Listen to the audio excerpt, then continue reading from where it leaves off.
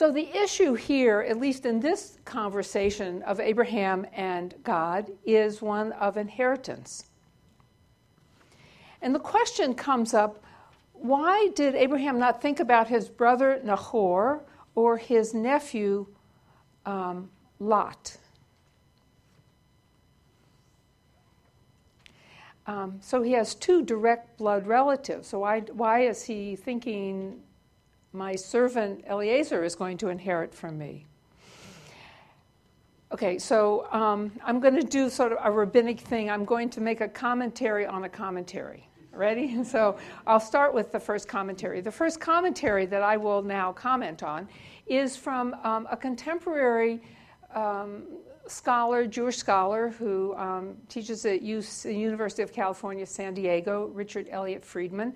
And his comment here is, why is Abraham not going to, now I'm saying it backwards, why does Nahor, his brother, or Lot, his nephew, inherit from him? And Richard Elliott Friedman, contemporary commentary, says, quote, because they were not there. And what he means by this is a very plain sense of the word.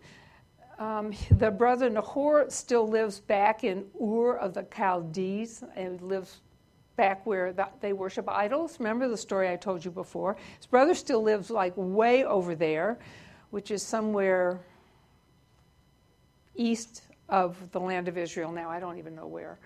And the Lot, do you remember the story about Lot? And yeah, right. So I don't even have to tell you the story about Lot, who chose to live in the city of Sodom. Remember Sodom and Gomorrah? So there's Lot. He's not going to inherit because they were not there. That's why they weren't living with Abraham. Now I'm going to make a commentary on the commentary. But before I do that, I want to say a little bit more about Abraham. So Abraham, as I told you in the story, had a unique relationship with God. The Western tradition says he was the first monotheist, and that is, in Western tradition is not just Judaism, but Christianity and Islam. All look to Abraham as their founding ancestor. And God has made a great promise to Abraham.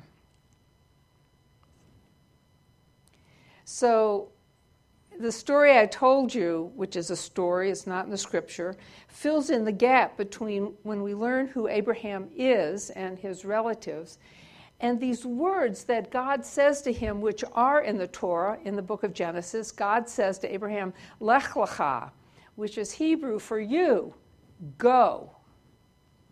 It's beautiful. Doesn't that sound nice? Lech lecha. And get out of here. You go to a land that I will show you. And after God says that, God gives Abraham a blessing. It's the first words that God speaks to Abraham after, you go to a land that I will show you. God says, I will make of you a great nation, and I will bless you. I will make your name great, and you shall be a blessing. It's nice, huh? I mean, that's the chart. God says to Abraham, you will be a blessing. The reading that we have for today shows the closeness that develops between Abraham and God. And Abraham believed the Lord, and the Lord reckoned it to him as righteousness. That is, you can see that there is already a relationship between the two of them. I'm speaking of God in anthropomorphic terms because that's how we talk. You understand, I hope, that I don't think that God is an idol, that you say he to, but we're just, right, but just for the purpose of this conversation. And so first God says, I'll make you a blessing, and then the two of them seem to be in a relationship, and then later God says to Abraham, and this is in chapter 17, walk before me. It's kind of interesting, not walk with me, but walk before me. And this is explained, at least in one source, as meaning that that a person's whole awareness, whole experience of life is based on an awareness of God's presence. That's the interpretation of God saying to Abraham, walk before me. That is, that Abraham's life was imbued with a sense of God's presence.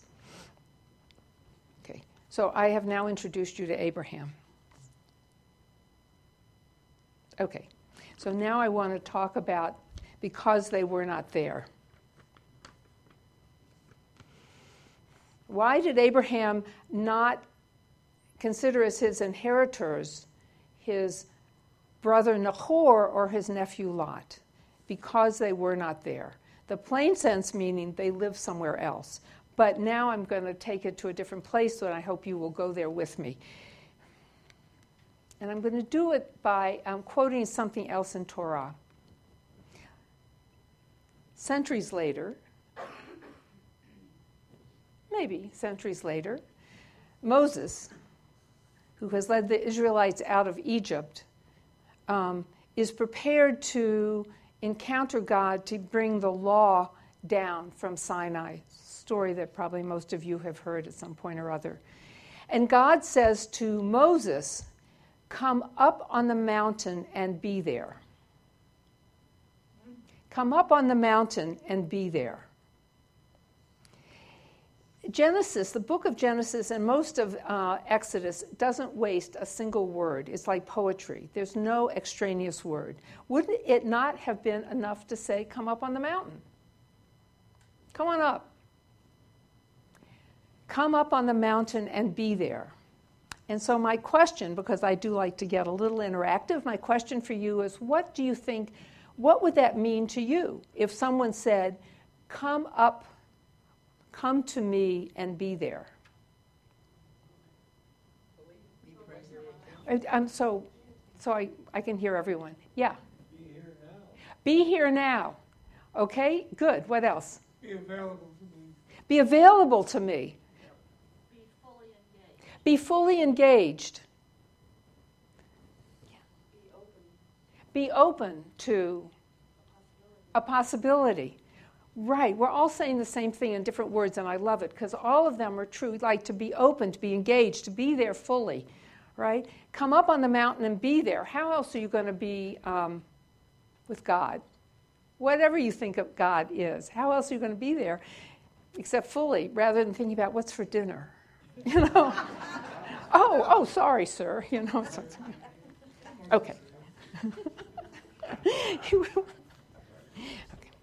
Okay, so being there, right. So I'm taking what Richard Elliott Friedman said, which is, well, the brother and the nephew weren't there. Let's take it someplace else. Because they were not there. Because they were not there, just as Moses was there on the mountain, they were not there, fully engaged, fully present, fully open. In other words, they weren't spiritually there. That's how I choose to read this. They were not spiritually where Abraham was. And that, in fact, is why Ishmael, who eventually is born to Abraham, does not inherit the blessing. His line goes off in a different direction. He doesn't inherit the covenant between the Jewish people and God. And Isaac, who is Abraham's son and the direct inheritor, who does eventually get born, Isaac does inherit. And what does he inherit? It's not about physical, material wealth. It's spiritual, not wealth. I don't want to say wealth because that sounds like money, but it's the spiritual inheritance of the covenant. And how do we know this? One way we know this is that we're told, and this again is from the Torah, from the book of Exodus, that Abraham dug wells, to get water.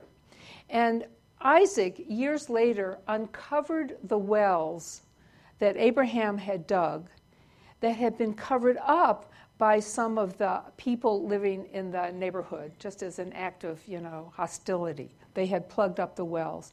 And Isaac uncovered Abraham's wells, his father's wells. And that's taken by our tradition to mean that he uncovered the depths of Abraham's spiritual contribution to the world. Do you see that? I mean, wells are clearly symbolic of the depths in a positive sense in this case because they have life-giving water. Abraham is concerned about his spiritual legacy, not his material legacy. And the question for us then that we take away from this teaching is, what is our spiritual legacy? In the plain sense, Abraham wanted a son. But in a deeper spiritual sense, Abraham wanted to pass on his wisdom, his relationship with God, his values. That's really what he wanted. Who is going to be my heir that I can pass on this relationship? And so we ask ourselves, how can we be like Abraham? Remember that God said, your descendants will be like the stars in the sky. Count them if you can. And you know, all of us are, in a sense, Abraham's inheritors, right? I mean, if we think we're the Jewish people, we're like 2% of this population in this country. I mean, it would be foolish of us to say, oh yeah, we're like the stars in the sky. But in fact, it's all of the Western tradition inherits from Abraham, all of us.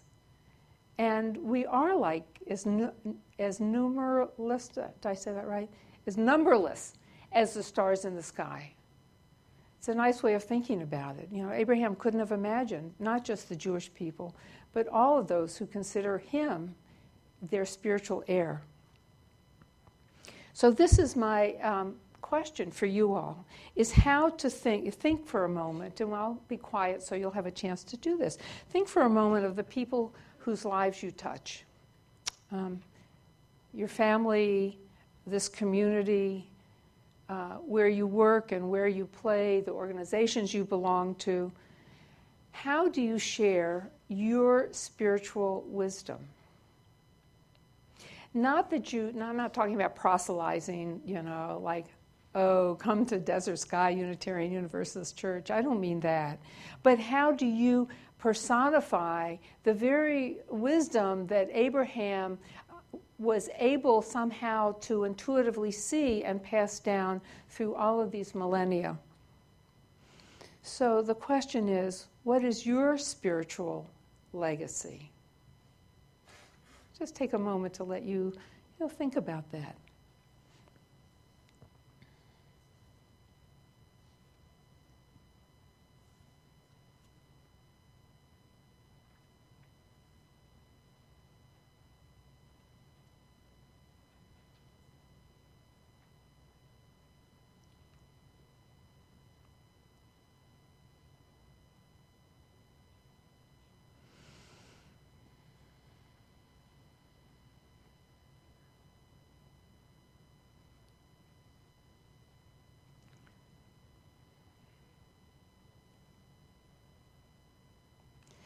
So in the Jewish tradition, when someone dies, when we speak about someone who has died, in English we say, may he rest in peace, or there are some expressions like that. In our tradition, we say, zichrono livracha, may his, or zichrona, may his or her memory be a blessing. That's what we say. May his memory be a blessing. And that ultimately, I think, is what we want for all of us, that our memory is a blessing, that we have passed on our wisdom, our spirituality in whatever sense that is, that we too, like Abraham, we can say, and he believed the Lord, and the Lord reckoned it to him as righteousness. May each of us live in such a way that people will say, now there was a righteous person. Amen.